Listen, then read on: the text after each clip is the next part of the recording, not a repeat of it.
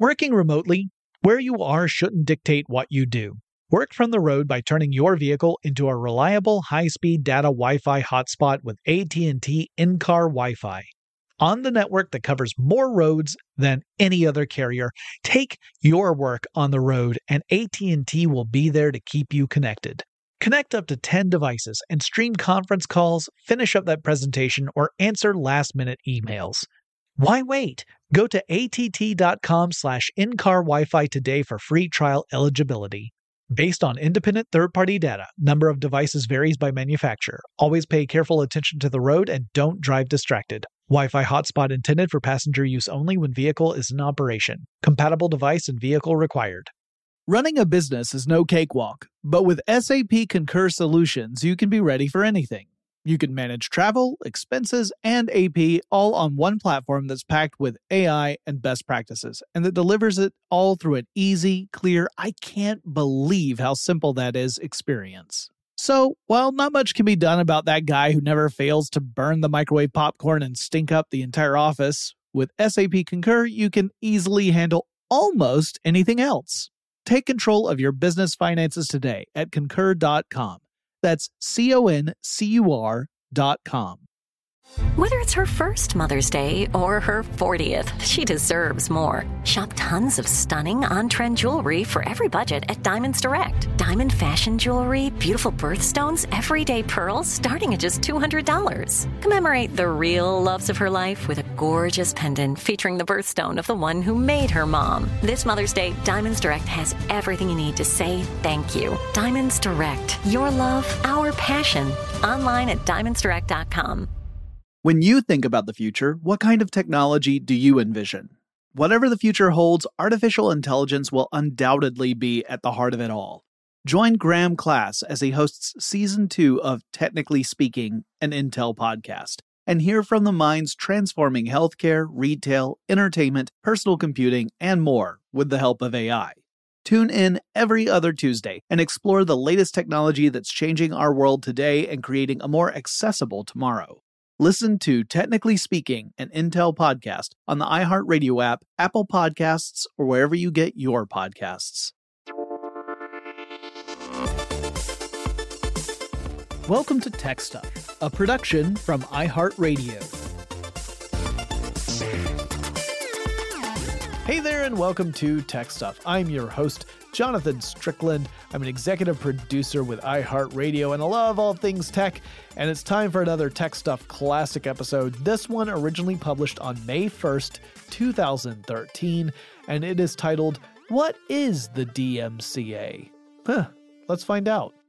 The whole reason we're tackling this again is that it's when we talk about piracy and we talk about copyright and we talk about intellectual property and safe haven, most of that has to do with the various copyright laws. At least here in the United States, we have several copyright laws, but a lot of it refers back to the DMCA. And the reason why the DMCA is even a thing is because once we started entering the digital era, the landscape changed dramatically.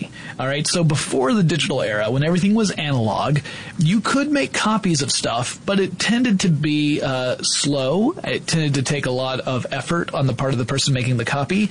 It was not easy for your average person to make a copy of something and then distribute it. Right. For example, before digital books, in order to make a copy of a book, you had to either, put it on a copy machine or in ye olden days, break into a printing press room and use the equipment. Hold some monks at crossbow point and say, illuminate the script faster. It was not easy. And so while there were protections in place to keep intellectual property under the ownership of the person who created it or the entity that owned the rights to it, because of course we all know the copyright holder is not necessarily the person who actually created the work. Yes. But anyway, there were laws in place to protect that property. But, it was pretty easy to combat any sort of piracy just because it was a lot of trouble to pirate stuff. I can remember back in the day when I was a little kid, occasionally using a cassette recorder to copy a song that was playing on the radio. Sure. So, I did that too, yeah. Okay, but until cassettes, both video and audio, came out, it wasn't so much an issue. No, and in fact, the various industries that have an interest in distributing and producing and distributing media very much opposed things like cassettes and videotapes. But eventually the government said, no, the benefit of this outweighs the potential threat to your industry.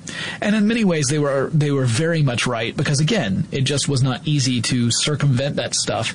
But once we get into the digital era, now you're talking about the ability to take information, zeros and ones is ultimately what we're talking about here. You could take information and you could make copies of it relatively easily and distribute it relatively easily, especially once the internet became a thing, and yeah.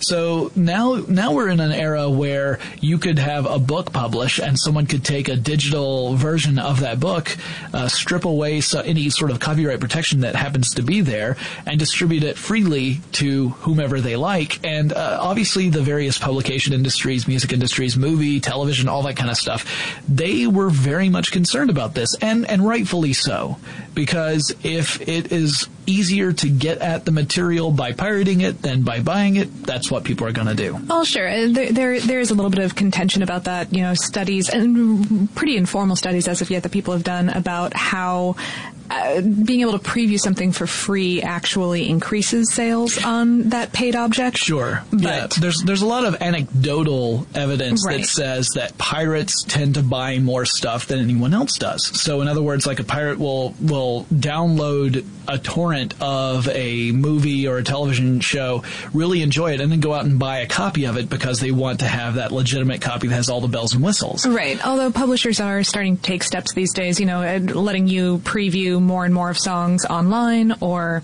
accessing things through something like Netflix, so that you can really check something out and see if it's something that you're interested in purchasing before you. Right. And Amazon has a lending library. Sure. But all of these things are kind of subscription based. So you're still paying into a system. It's just now you've got a lot more options instead of just, I want to buy this sight unseen and hopefully I will like it. But anyway, so the DMCA was this series of tweaks to existing law in the United States. It itself was not just a brand new law. It was really to add amendments to existing law in the U.S., and it was trying to bring U.S. law into alignment with the World Intellectual Property Treaties from 1996, two of them in particular, one called the WIPO Copyright Treaty and one called the WIPO Performances and Phonograms Treaty.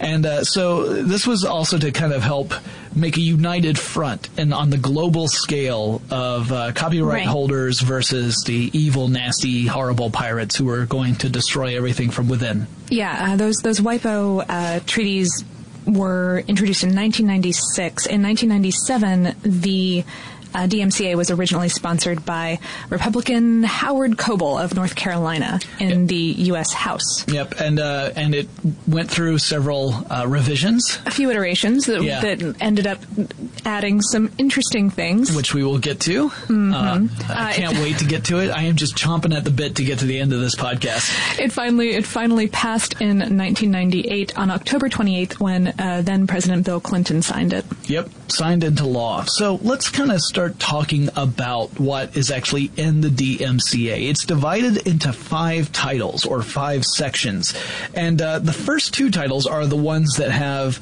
the most interesting content from where we are. Yeah, sure. So we're gonna really concentrate on those first 2 titles, but don't worry, the other 3 will get covered, because Title 5 is a doozy.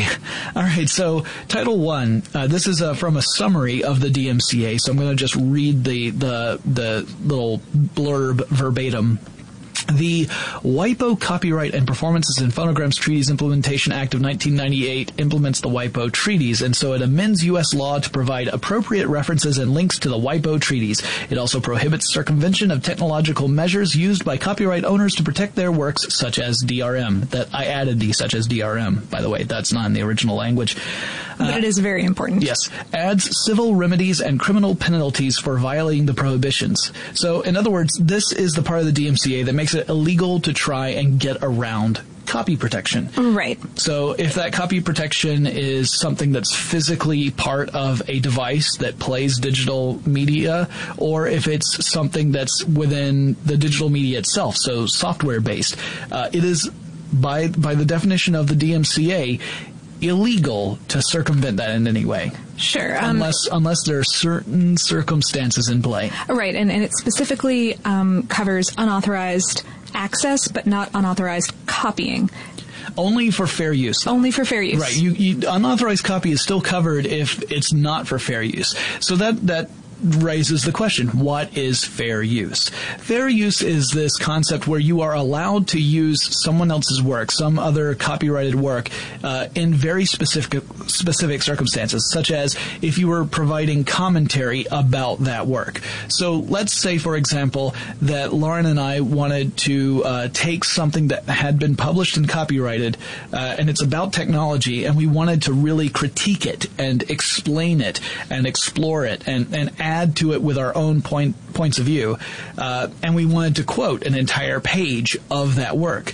Well, as long as we're doing it responsibly and we are actually providing commentary that adds to the discussion, it's not, as long as we're not just broadcasting this back out at you for free, right, whereas normally you would have to pay to get it, as long as we're adding enough to it to make it fair use. Yeah, that would be fair use. And so you'll often hear people say, oh, like with music, you could play about 15 seconds of music and then that's fair use. No. There is actually not a definition of how much work you can quote or play that remains free, like fair use. Your intent and your ability to make money off of the product is definitely in a lot of the considerations here. The consideration here. For example, there was a case in 2007, Stephanie Lunds versus Universal Music Corporation, which was really interesting. I'm kind of cutting into the middle of the meat here, but I wanted to bring this up while we're talking about fair use, because this was a woman who uploaded a picture of her 13-month-old baby dancing to Prince's "Let's Go Crazy" onto YouTube. Yeah, fun times for everybody, right? It was a 29-second clip, and Universal told YouTube to take it down. They said this violates copyright law. She did not ask for permission to Prince to use that song. Take it down. They did take it down, and she sued Universal for legal fees to contact YouTube to get it back up, and also for just messing with her life. And right. and the judge ruled in that particular case that it was fair use, and that also companies really do need to check that fair use isn't being broken before they ask for content to be removed. Yeah, you'll often hear about that too. I mean, there's I didn't write down this particular instance, but I know for a fact that it happened because I know some of the people who are involved. This Week in Tech News Today, that's a show that's done with Sarah Lane, Tom Merritt, and Ayaz Akhtar on Leo Laporte's network. They did a show that at one point they were talking about a video that was also a copyrighted work, and so part of their show is both an audio podcast and a video podcast. You can get it in either format. Mm-hmm. And the video podcasts also get uploaded to YouTube. YouTube ended up taking that one down when they got a request from the owner of the video, even though it was very much evident that this was a case where it was fair uses in play because they were providing commentary about the video itself. They weren't just playing the video. Right. It was all about really analyzing it and talking about it in a way that was transformative, and it took quite some time to get that turned around. On YouTube's defense, I will say that if they don't act quickly, bad things can happen to YouTube, but we'll get into that. That's a little bit later into the DMCA. Title I also covers some other stuff. One thing it says is that if you are talking about public domain, now public domain is another thing we need to talk about. Public domain is when you have a work that has existed longer than copyright protection will cover that work. So it varies from country to country. So, for example, let's just say we'll make an a hypothetical example. Let's say that a country protects any copyrighted work for 20 years.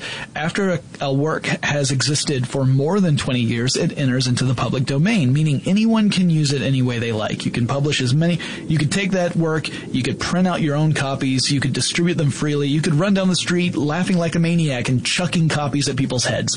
That would probably get you. People do sometimes around Banned Book Week with Mark Twain properties, for example. You could get arrested for some form of assault and battery that way, but you won't be arrested for distributing copyrighted work because it's in the public domain. You can do whatever you like with it. Again, the amount of time that a work exists before it's in public domain varies by country to country. And in the United States, for example, that number keeps going up because we have some pretty powerful people who are saying, like, no, we really want to keep Snow White, for example, under copyright domain, even though it published in the 1920s. There's a certain mouse that has had a large amount of influence on this particular subject. It's very true. Disney has been very active in keeping, adding more years to what would be considered copyright. And then there's the question of, well, can we transfer it so that even after the copyright holder has passed away, or maybe the company turns into something else, like, can we keep it so that those rights can be transferred longer? To the next, sure. Yeah, so there are a lot of issues with that. Well, the Title I of DMCA tells us that the rules about public domain revert to the country of origin of that work. So if the work was produced in, say, France, then whatever France's rules are for public domain would be in play, no matter where else in the world you might be, or, well, in this case, in the United States, because DMCA only covers the U.S., clearly. Oh, right. The United States is not adding jurisdiction of the entire world here. They are not. However, an important part of that Title I is that it names the U.S. as a member country of WIPO. Right. And really says that it provides equal protection to any other member country of WIPO in the United States, any work from. Yeah. So in other words, it's supposed to apply the same rules and same rigor for any copyrighted work that's under threat from a WIPO country as it would for anything that's from the United States. So no preferential treatment for U.S. versus non-U.S. And also with this public domain issue, you defer to the rules of the country of origin. So whichever country produced said work, that's the rules that apply for public domain. And the whole unauthorized access versus unauthorized copying, there are some exemptions that are allowed, but they are pretty specific. For one thing, law enforcement, intelligence, and other governmental agencies are exempt from Title I. So the FBI doesn't have to worry about following these rules, that kind of thing.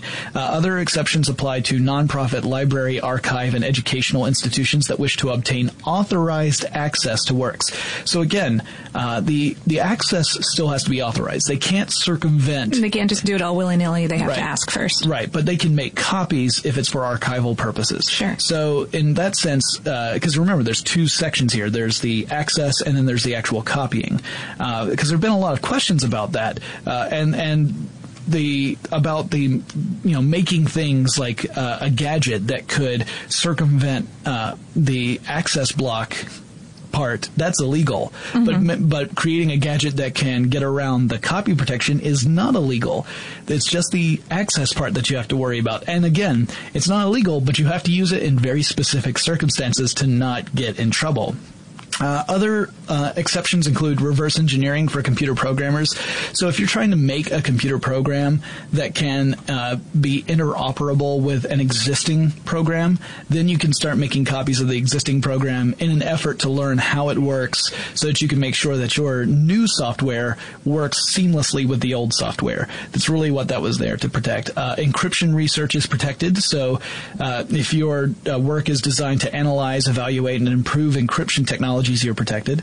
Also for the protection of minors. So if there's any technology that's designed to limit access to materials that are considered to be harmful to minors, but it would otherwise violate part of Title I, those are exempt from the Title I issues as well. And then there's personal privacy, which is if the technology that was used to protect a work would gain or disseminate unauthorized information about a, quote, natural person, unquote, it can be circumvented. So if you were to put DRM on something, and that DRM as part of what it does, besides protecting the copyrighted work, would also gather information about you, you can then circumvent You're allowed to circumvent that. Because they consider that the dissemination of the private information is worse than circumventing the DRM. And finally, security testing is also exempt from this. So, any devices that are primarily designed or produced to circumvent copyright protection, that have only limited commercially significant purpose or use other than to circumvent, or are marketed for use in circumventing, are big no-nos under Title I. Yeah, this is some interesting stuff. Again, really, it's the access that's the big deal here. Copying is still a problem. You can't just copy like crazy. You have to be able to justify it under those rules I was talking about. But the access is definitely a big issue. So, in other words, if something's behind a paywall, you can't circumvent the paywall to get at the stuff, because that's talking about access. Now, if you don't have a paywall, if you can freely access it, or you've paid to get through it, then making the copy, that's more of a question of, do you fall under one of those exemptions? Right. It does also say, maybe you were getting to this one, but I thought that this one was particularly interesting. It says that it does not and will never mandate that the design of products be such that they specifically prevent the creation of devices made to circumvent themselves. Yeah, it gets a little complicated and timey-wimey, wibbly-wobbly, doesn't it? It does, but it's really to protect companies and say that if you're designing products, then it's not your problem if someone creates something that can circumvent it. One other thing that Title I covers, it actually says that the provision prohibits rights holders, meaning people who own copyright to material. It prevents them from applying the copyright prevention or copyright circumvention prevention technologies to free television and basic and extended basic tier cable broadcasts, meaning that you can't put copyright protection on stuff that is freely distributed anyway. So you could not put some sort of copy protection over the air broadcast because of the very nature of how it's distributed. Okay, so sure. So if you wanted to record something that was airing on PBS, then you could do that. Yeah, anything that was on any sort of over-the-air transmission, it doesn't fall under the umbrella of DMCA. As opposed to a lot of other digital transmissions or cable transmissions are. Here's another thing. Like if that same program that you would have gotten over the air on an antenna, and you wanted to record it on your home system, if it's perfectly okay under that circumstance, it's not perfectly okay if that same program is being distributed over the internet. Interesting, huh? Huh. Because it's two different means of distribution. It has nothing to do with the content. It has nothing to do with whether or not it's under copyright. It has everything to do with the method of distribution. What a crazy world we live in. Do you have anything else to say about Title I, Lauren? Anything else? Because it gets crazier from here on out. It does get crazier. No, there's a lot of interesting court cases that have come up about what it means to be an owner versus a licensee versus a user of any of these pieces of media. Especially one case in 2007, Timothy S. Werner versus Autodesk. And Werner sued Autodesk because he had been buying all of the software from garage sales and selling it on eBay. And some of that... One of these things that was included was a program called AutoCAD, owned by Autodesk. Right. It's a computer-assisted design. Sure. The user agreement in AutoCAD says that you are a licensee and that your license to use this is non-transferable. But whoever buys it, that's who owns it. But Werner said it wasn't his fault that someone had sold it to him at a garage sale and that he should therefore have the right to sell it on eBay. And Autodesk said, oh, nuh-uh. And that is interesting. I mean, what do you do? Because the person who sold it to Werner is essentially the one who's violating that licensing agreement. Right. But the courts upheld Autodesk. They said no, because you have entered into a legal agreement, period, you are responsible for what you do with the software. That's weird. I would have said that the person who entered the legal agreement was the one who originally bought the software, not him. Because if he bought it from a garage sale, he did not clearly buy it from any retailer that was Autodesk. So it's interesting to me, not that I'm contesting what you're saying, but it's interesting to me that the court would say that because, you know, They basically ruled that he was never a legitimate owner. Okay. Of the software. Gotcha. So therefore, because he's not a legitimate owner, he cannot be a reseller. He cannot be a reseller. Correct. Yes, you know, this is one of those things where it kind of it brings up that whole idea of the right of first sale, which is if you buy something, then you have the right to sell it off to someone else. Mm-hmm. The digital era has really changed that as well, because how do you sell something that's digital? And that's the entire issue that I'm talking about with licensee. Right. A user versus an owner. Right. Well, and you can understand Autodesk's point. They might say, well, how can we be certain that, other than, you know, through registration, how can we be certain that the copy of AutoCAD has been wiped from all the computers that the original owner had? So if I bought AutoCAD... Hypothetically, the key wouldn't work. Yeah.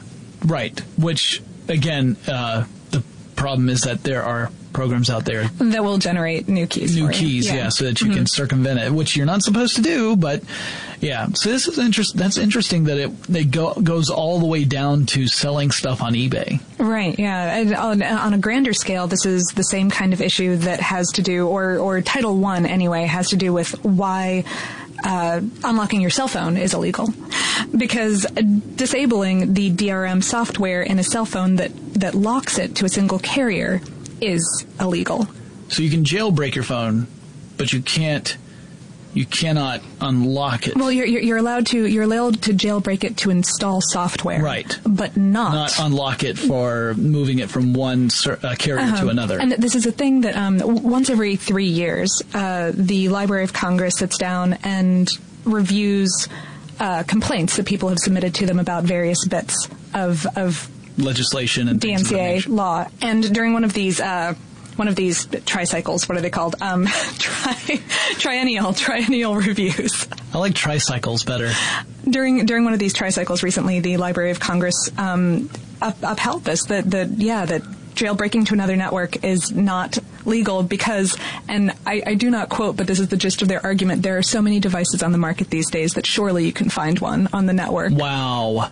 Blame the victim, why don't you? Wow. I definitely feel a sting on this one, but then again, I bought my phone unlocked already because I bought a phone that was designed to be unlocked so that you could buy it and then put it on whichever network. That's still legal, by the way. Right. Companies can choose to offer up an unlocked device. You just cannot take a device that has been locked and then unlock it. Yeah, there's a bit of authorization again in this issue. Yeah. Guys, I got to deal with a copyright strike. While I do that, let's take a quick break to thank our sponsors. Working remotely, where you are shouldn't dictate what you do. Work from the road by turning your vehicle into a reliable high-speed data Wi-Fi hotspot with AT&T in-car Wi-Fi. On the network that covers more roads than any other carrier, take your work on the road and AT&T will be there to keep you connected.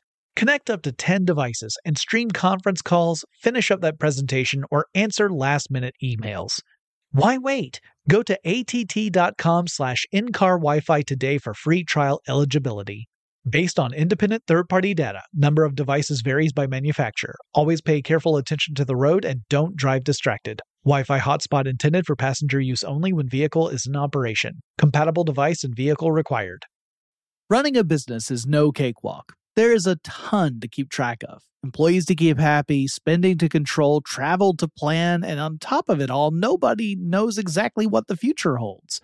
Your finance team always has to be ready to change. But with SAP Concur Solutions, you can be ready for anything. You can manage travel, expenses, and AP all on one platform that's packed with AI and best practices, and that delivers it all through an easy, clear, I can't believe how simple that is experience.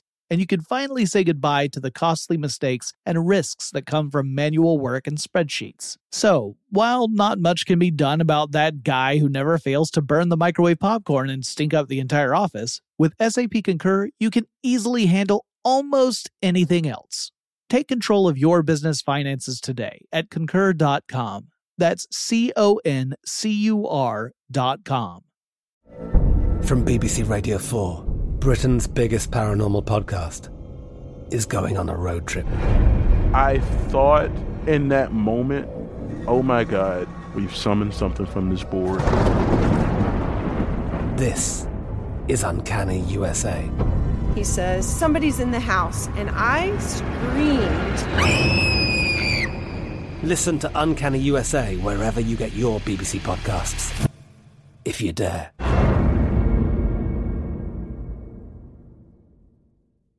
When you think about the future, what kind of technology do you envision? Whatever the future holds, artificial intelligence will undoubtedly be at the heart of it all. Join Graham Class as he hosts Season 2 of Technically Speaking, an Intel podcast from Ruby Studio in partnership with Intel. Explore the future of technology that's rapidly evolving our world today with the help of AI. There is still so much work and research needed to fully understand the power and potential of AI. And Intel is at the forefront of implementing AI and revolutionary technology that's changing the world we live in for the better. In each episode, Graham interviews the minds transforming medicine and healthcare, retail, entertainment, personal computing, and more, while pioneering new uses for AI in these spaces. Tune in every other Tuesday and explore the latest technology that's changing our world today and creating a more accessible tomorrow. Listen to Technically Speaking, an Intel podcast on the iHeartRadio app, Apple Podcasts, or wherever you get your podcasts. All right, getting back into the DMCA, we're ready to move on to Title II. And I know some of you are thinking, there are 5 titles here. How long is this going to go? But really, Titles 1 and 2 are the big ones, and the other ones we'll touch on them, but they won't be quite as extensive. So, Title 2 is the Online Copyright Infringement Liability Limitation Act, which creates limitations on liability for online service providers for copyright infringement when engaged in certain types of activities. So, this is, of course, where the term safe harbor comes from, is this Title 2 of the DMCA. So safe harbor is essentially this idea that if you are an online service provider, and that could be anything from an internet service provider, an ISP, to a platform that people use on the internet. Like Tumblr or YouTube. Yeah, exactly. That if you provide that service, you are not necessarily monetarily liable for any sort of copyright infringement that's being performed by the users of your platform. Right, yeah. But there are, again, very specific rules in play. It's not that you're given free license. You can't just sit there and say, safe harbor, I'm okay. You have to actually, show that you are, 1, unaware that the stuff is going on, and 2, you cannot be benefiting from the fact that infringement is going on. Oh, right. And furthermore, if a company contacts you and says, hey, this thing is on your site, it's copyright infringement, please take it down, you have to do that. You have to respond it very quickly. And that's one of the reasons why we see these things happen where YouTube will pull something very quickly because they have to under the rules of DMCA. If they receive that notification there's several big cases against YouTube that are all about copyright infringement. Viacom has a huge case, which is still going on. That was filed in 2007 over a contention of 160,000 clips that had been viewed 1.5 billion times, and they were basically saying, YouTube, I'll quote from it, because YouTube directly profits from the availability of popular infringing works on its site, it has decided to shift the burden entirely onto copyright owners to monitor the YouTube site on a daily or hourly basis to detect infringing videos. Yeah, so Viacom's saying, hey, this should not be our job, and YouTube saying, hey, it shouldn't be our job either. There's 72 hours worth of material being uploaded every minute. There's no one who can sit there and go over every single frame of every single video that's always being submitted to this service. And that's basically what the court said. They threw it out without even being tried in 2010. It came back actually in April of 2012. There was a reversal. The court said that basically a reasonable jury could have found that YouTube was aware of what was going on and just not taking steps. Right. Yes. And then that's one of the things under DMCA is that if the service provider is aware of it, they have to take steps to prevent it. Now, again, if it's something where it comes under fair use, that's where it gets muddy again. Because, really sticky. Yeah. Yeah. Because I mean, like it's not YouTube's job to determine what is fair use and what is not. And the copyright holder is supposed to at least take that into consideration before taking steps. But ultimately, fair use is something that's decided in a court of law. Right. I mean, it's all down to, does the copyright holder want to take the steps to actually prosecute someone, and then the court decides if it was fair use or not. That's the real problem with fair use, is that it's really something that's decided after a court case. If no court case happens, so if a copyright holder never comes after you for the way you've used something, you could argue that's because it's fair use, but legally speaking, that's not the determination. It's just that no one came after you. That doesn't mean that they won't come after you sometime in the future.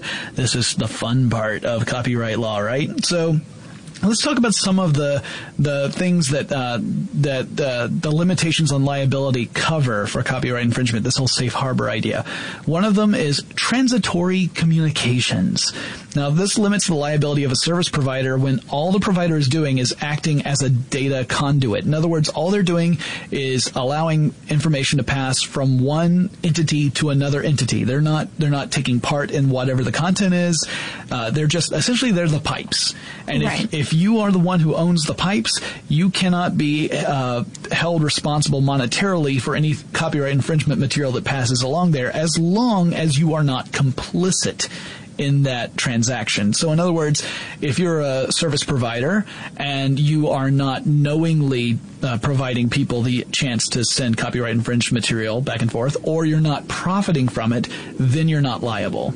But if you're profiting from it, then there's a problem. And that's one of the things against YouTube, is that if YouTube is running ads against videos, then that means they're profiting from it. Yeah, they're profiting from those videos. So if the videos are videos that infringe upon something, then there's a case there for DMCA. Now, granted, most of the time, the first step is still saying, take this down. And if YouTube does that, that's usually as far as it goes.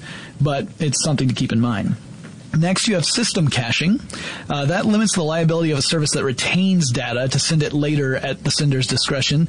So there are a lot of different ways of thinking about this, but imagine that you have scheduled something to post at a particular time. Well, a copy of that information may be existing on a service provider's site, but what you're saying is that if that material is copyrighted and it's unauthorized, it's an unauthorized copy, the system cannot be held responsible for holding that copy because they're really just fulfilling their end of a service.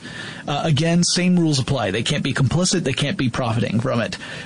Storage of information on systems or networks at direction of users, same sort of thing. You have cloud storage. If I have a cloud storage account and part of that is that I am trusting that my provider is not snooping in on all the stuff that I'm storing on my cloud storage, then you can't hold the cloud storage company responsible if I'm filling up my storage with, it can't be expected to look at every single one of the files of Jonathan Strickland. So or when I put my unauthorized discography of Britney Spears up there, they can't, they're not held responsible for it. Right. I should definitely hold responsibility for something like that if I were to ever do that. And I fully expect to be held responsible. It also will never happen.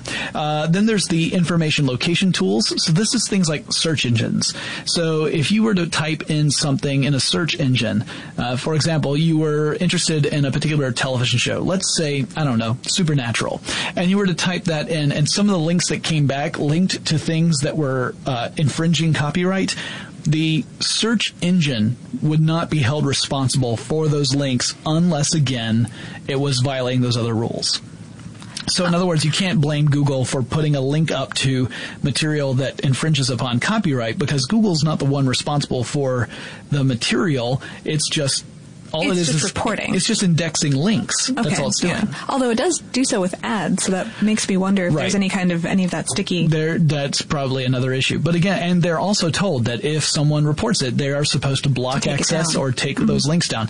That's raised a lot of ire in the various communities online about the idea of blocking links, because it's talking about essentially breaking one of the fundamental parts of the internet, or at least of the web, if not the internet. Anyway, that's a different discussion. Those are the four main areas where the liability is limited. They also, it says Section 512, which is the specific section of the law that this addresses. Mm-hmm. Yeah, it says it also contains a provision to ensure that service providers are not placed in the position of choosing between limitations on liability on the one hand and preserving the privacy of their subscribers on the other. So in other words, they are not supposed to be put into any kind of position where they have to identify someone when part of their business is all about, hey, we respect your privacy. Mm-hmm. Yeah. Sure.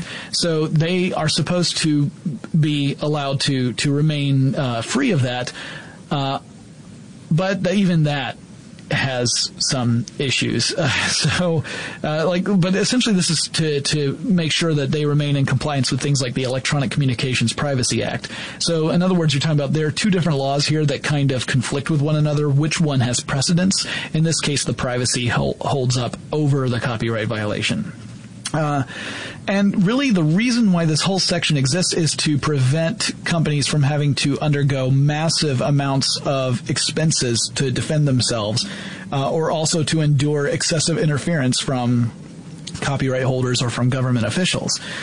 And so the fact that this DMCA stuff is, in a way, you could see it as a way of bending to the will of copyright holders. That's the way a lot of critics paint it, right? Like the DMCA is just the government laying down in front of copyright holders. Right, but this one really actually works in the other direction, in the favor of service providers. The service providers who are just trying to do their jobs and are not necessarily. There was a case in 2006. IO Group filed a complaint against VO Networks for.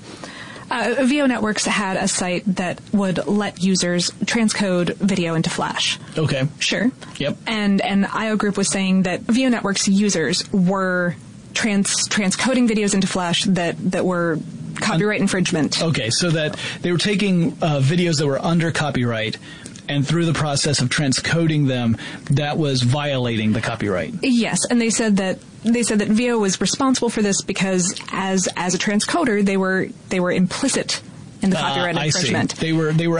They were giving the people the ability to infringe. Yes. Just from the very nature of what the service was. And the court ruled that the process was automated. And that therefore, VO had no knowledge, and they could not know what the content was because the actual process of transcoding had nothing to do with a human being reviewing stuff and saying, "Hey, wait a minute." It was a really good but a really important clear-cut case to prevent that kind of legal action from being taken in the future. That makes a lot of sense because YouTube for a long time was always encoding videos into Flash until it started to switch over to HTML5. Yeah. But same sort of thing. Yeah. And that Viacom case is just kind of spinning in courts right now. Both sides are arguing that the other is burdened with the proof that YouTube and therefore Google had no idea what was going on. And really, how do you prove that someone doesn't know something? Right. You have to have evidence that they did know. That's the only way you can prove. Yeah. You can't prove a negative, but if you are able to prove that they did know and knowingly allowed it to happen, that would be the case. All right, well, we've got a little bit more to say about the DMCA, but before we get into that, let's take another quick break. Working remotely, where you are shouldn't dictate what you do. Work from the road by turning your vehicle into a reliable high-speed data Wi-Fi hotspot with AT&T in-car Wi-Fi. On the network that covers more roads than any other carrier, take your work on the road and AT&T will be there to keep you connected. Connect up to 10 devices and stream conference calls, finish up that presentation, or answer last-minute emails. Why wait? Go to att.com/in-car Wi-Fi today for free trial eligibility. Based on independent third-party data, number of devices varies by manufacturer. Always pay careful attention to the road and don't drive distracted. Wi-Fi hotspot intended for passenger use only when vehicle is in operation. Compatible device and vehicle required. Running a business is no cakewalk. There is a ton to keep track of. Employees to keep happy, spending to control, travel to plan, and on top of it all, nobody knows exactly what the future holds. Your finance team always has to be ready to change. But with SAP Concur Solutions, you can be ready for anything. You can manage travel, expenses, and AP all on one platform that's packed with AI and best practices, and that delivers it all through an easy, clear, I can't believe how simple that is experience. And you can finally say goodbye to the costly mistakes and risks that come from manual work and spreadsheets. So, while not much can be done about that guy who never fails to burn the microwave popcorn and stink up the entire office, with SAP Concur, you can easily handle almost anything else. Take control of your business finances today at Concur.com. That's CONCUR.com. From BBC Radio 4, Britain's biggest paranormal podcast is going on a road trip. I thought in that moment, oh my God, we've summoned something from this board. This is Uncanny USA. He says, somebody's in the house, and I screamed. Listen to Uncanny USA wherever you get your BBC podcasts, if you dare.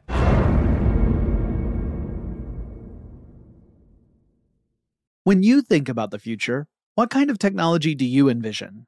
Whatever the future holds, artificial intelligence will undoubtedly be at the heart of it all. Join Graham Class as he hosts Season 2 of Technically Speaking, an Intel podcast from Ruby Studio in partnership with Intel. Explore the future of technology that's rapidly evolving our world today with the help of AI. There is still so much work and research needed to fully understand the power and potential of AI. And Intel is at the forefront of implementing AI and revolutionary technology that's changing the world we live in for the better. In each episode, Graham interviews the minds transforming medicine and healthcare, retail, entertainment, personal computing, and more, while pioneering new uses for AI in these spaces. Tune in every other Tuesday and explore the latest technology that's changing our world today and creating a more accessible tomorrow. Listen to Technically Speaking, an Intel podcast on the iHeartRadio app, Apple Podcasts, or wherever you get your podcasts. Well, let's move on to Title III, which is mercifully short. It's the Computer Maintenance Competition Assurance Act, which creates an exemption for making a copy of a computer program by activating a computer for purposes of maintenance or repair. So essentially this means that if you've got a computer and you need to do some work on it, like you need to repair it or do some maintenance work on it, and you've got programs on there already, you can go ahead and make copies of that stuff for the purposes of doing this maintenance or repair work. But once all that work is done, you then must destroy the copy. Must destroy the copy, yeah. Yep. That was Title III. See how easy that was? The end! Title IV. Title IV. Now, this one's a little more wacky because it has 6 miscellaneous provisions relating to the functions of the Copyright Office, distance education, the exceptions in the Copyright Act for libraries, and for making ephemeral recordings. Also, webcasting of sound recordings on the Internet, and the applicability of collective bargaining agreement obligations in the case of transfers of rights in motion pictures. And it's just as exciting as it sounds, people. So, in general, ephemeral recordings means that you can make a copy of material for broadcast purposes. So, like a radio station, it might make a copy of all these different songs from various albums onto a new medium and use that for broadcast purposes. That's perfectly fine. Again, but they can only keep it up to a certain length of time. I think it's like 6 months. Then you've got things like the distance education study, which was it was worded this way into the DMCA because Congress wanted to explore ways to promote distance education to give people more opportunities for educational purposes. So that was just really kind of put in there to say, let's put a placeholder here and really think about what this means. So it doesn't directly affect the DMCA in this case, but later legislation definitely does. The nonprofit libraries we've already kind of talked about. Webcasting was interesting because this ended up setting up certain rules that Internet radio stations have to follow that terrestrial radio stations don't necessarily have to follow. And this has caused a lot of concern among both parties. Sure, yeah. And this is why Pandora, for example, works the way that it does. If you've ever used Pandora, you know that it will never play a specific song that you tell it to play right off the bat. Right. It has to take a sample of similar songs and play them in a random order. It also cannot play a certain song more often than, a certain amount of time. Yeah, there's usually, like, the rules are kind of weird. Like, there's one that says you cannot have the same songs from the same album play in like a 3-hour period, or you can only do a certain number. Like, it's really also specific, weird rules. Yeah, and it's why you can't skip too many songs at once, because it might mess with the algorithm and force something to be randomly played sooner than it otherwise would have been. Yeah, and then also there's even things about like if you have a looping program that's broadcast on the internet, it has to be at least 3 hours long. Like, you can't have a 1 hour. Like, let's say you made a playlist and it's about a 1 hour long playlist. You could not have that being looped on the internet because it's not long enough to meet these requirements. Wow. Yeah. Also, of course, if you were playing anything that was under copyright, you would have to pay whatever the appropriate licensing fees were in order to have that, and that's also an issue. But we won't. That's almost its own podcast really to cover all of those issues. The motion picture section has to do with residual payments that go out whenever a motion picture or movie, as some of us are, or film, even if we want to go old school, super fancy. But there are residual payments that go out to the people who worked on a film whenever it's being broadcast or played or whatever, and so that's what that part of the Title IV had to do with it. Now we get to Title V, which is my favorite of all the titles because it is the one that makes my brain explode. So I am going to tell you what Title V covers, and I promise this is not a joke. Now keep in mind, this is the Digital Millennium Copyright Act. Yes. So the DMCA Title V says, the Vessel Hull Design Protection Act creates a new form of protection for the design of vessel hulls. And you might say, wait a minute, are you talking about, and yes I am, talking about boats, people.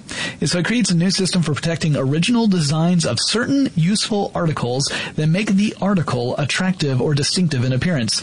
That means it's specifically about the aesthetic design of a boat hull. It is limited to the hulls of vessels no longer than 200 feet. In the DMCA. Well, it's not digital. It's a design. This could apply to something that's written on paper. There's nothing digital about this. It has nothing to do with the rest of the act. It is just about boats. Now, you know what makes me think? It makes me think that some old senator out there, and apologies to you, old senator, if you're the one who said this, but clearly these boats are for surfing the interweb. See, now what I think is there was an old senator out there who was saying, protecting against piracy, piracy, huh? All right, piracy. Well, let's protect the boats. And also probably said that the internet is a series of tubes. Oh, it drives me crazy. This, by the way, if you are not from the United States, hey, this is how our law works. Yay! We have laws where occasionally you're reading through the law and something completely not connected to the rest of the law gets thrown in there, for reasons that are probably best not explored, because it will just make you despair over the state of affairs in the legal system in the United States. Well, they really wanted to pass it through. This was a big popular thing that was going on, and they figured, those kids with their internet surfboards and their piracy are never going to notice. Oh, let's do it now. When I read it, I thought, this has got to be a joke. Had to. And I thought, there's no other humor in this very long document that I'm reading. Why would this be the only thing? I don't get it. It's so ridiculous. Okay, well, and anyway, there are a lot of parts about the DMCA that make my brain angry and want me to go Hulk smash. But this is probably the capper on it, both figuratively and literally, since it is the last of the 5 titles. So that's the DMCA, folks. That's those are the amendments to the existing law that all are there to try and protect copyright owners from having their works stolen willy and or nilly across the interwebs. it's been under fire many times for several of the passages within the DMCA. There have been lots of court cases that have challenged various parts of the DMCA with varying degrees of success. And of course, there have been other proposed forms of law that kind of tie back into the DMCA. And some people say, well, why is this law being proposed? We already have the DMCA in effect in the United States. So therefore, we should not pursue even more. Like, why are you painting over this fence that is already painted? Painted extremely thoroughly. Right, yeah. Painted somehow into the air in the borders above the fence. It's no Tom Sawyer job here, folks. This is a very well painted. We're bringing it back to Mark Twain. We are. Very literary podcast today. So, it's kind of interesting. It's also kind of infuriating. But I do understand the perspective of copyright holders and wanting to protect their property. I don't necessarily agree with how it's come about, but I totally agree with the desire to do so. Some measures clearly had to be made to prevent things like our buddies in Napster from... Yeah. And again, like my argument is still that if you make something that's easy for people to buy, and if you have guaranteed the quality of that product, then people will tend to buy it. Yeah. If you can't do that or won't do that, then people are more willing to try and find, underhanded means of getting access to that content. And that wraps up another classic episode of Tech Stuff. Hope you guys enjoyed it. If you have any suggestions for future Tech Stuff topics, let me know by reaching out on Facebook or Twitter. I use the handle TechStuffHSW for both. And I'll talk to you again really soon.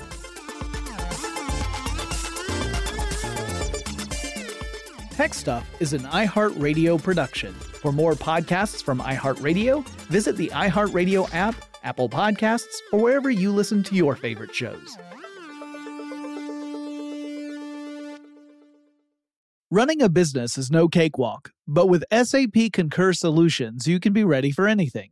You can manage travel, expenses, and AP all on one platform that's packed with AI and best practices, and that delivers it all through an easy, clear, I can't believe how simple that is experience. So, while not much can be done about that guy who never fails to burn the microwave popcorn and stink up the entire office, with SAP Concur, you can easily handle almost anything else.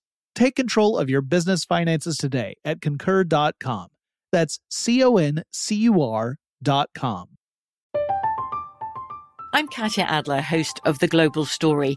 Over the last 25 years, I've covered conflicts in the Middle East, political and economic crises in Europe, drug cartels in Mexico. Now I'm covering the stories behind the news all over the world in conversation with those who break it. Join me Monday to Friday to find out what's happening, why, and what it all means. Follow The Global Story from the BBC wherever you listen to podcasts. Xfinity has free premium networks for everyone this month, no matter what kind of entertainment you love. Addicted to true crime? Catch killer cases and more spine-tingling shows on A&E Crime Central. Crave adventure? Explore Asian action movies on Hi-Ya. Searching for something extreme? Check out skating, snowboarding, and more on Fuel TV Plus, the global home of action sports. And find crowd-pleasing bops on iHeartRadio's Hit Nation playlist. There's new free shows and movies to love every week. Say free this week in your Xfinity voice remote. Are you still searching for your perfect place to call home? Well, now is the time to buy at Fisher Homes. If you're looking to move in before the end of 2024, May could be your last opportunity to start building your dream home and close before the year's end. If you're hoping to move in even sooner, Fisher Homes also has homes that are move-in ready and waiting for you, where you can start enjoying the benefits of homeownership even faster. Schedule your personal tour with a new home advisor today at FisherHomes.com and make this spring the season you find your perfect home sweet home.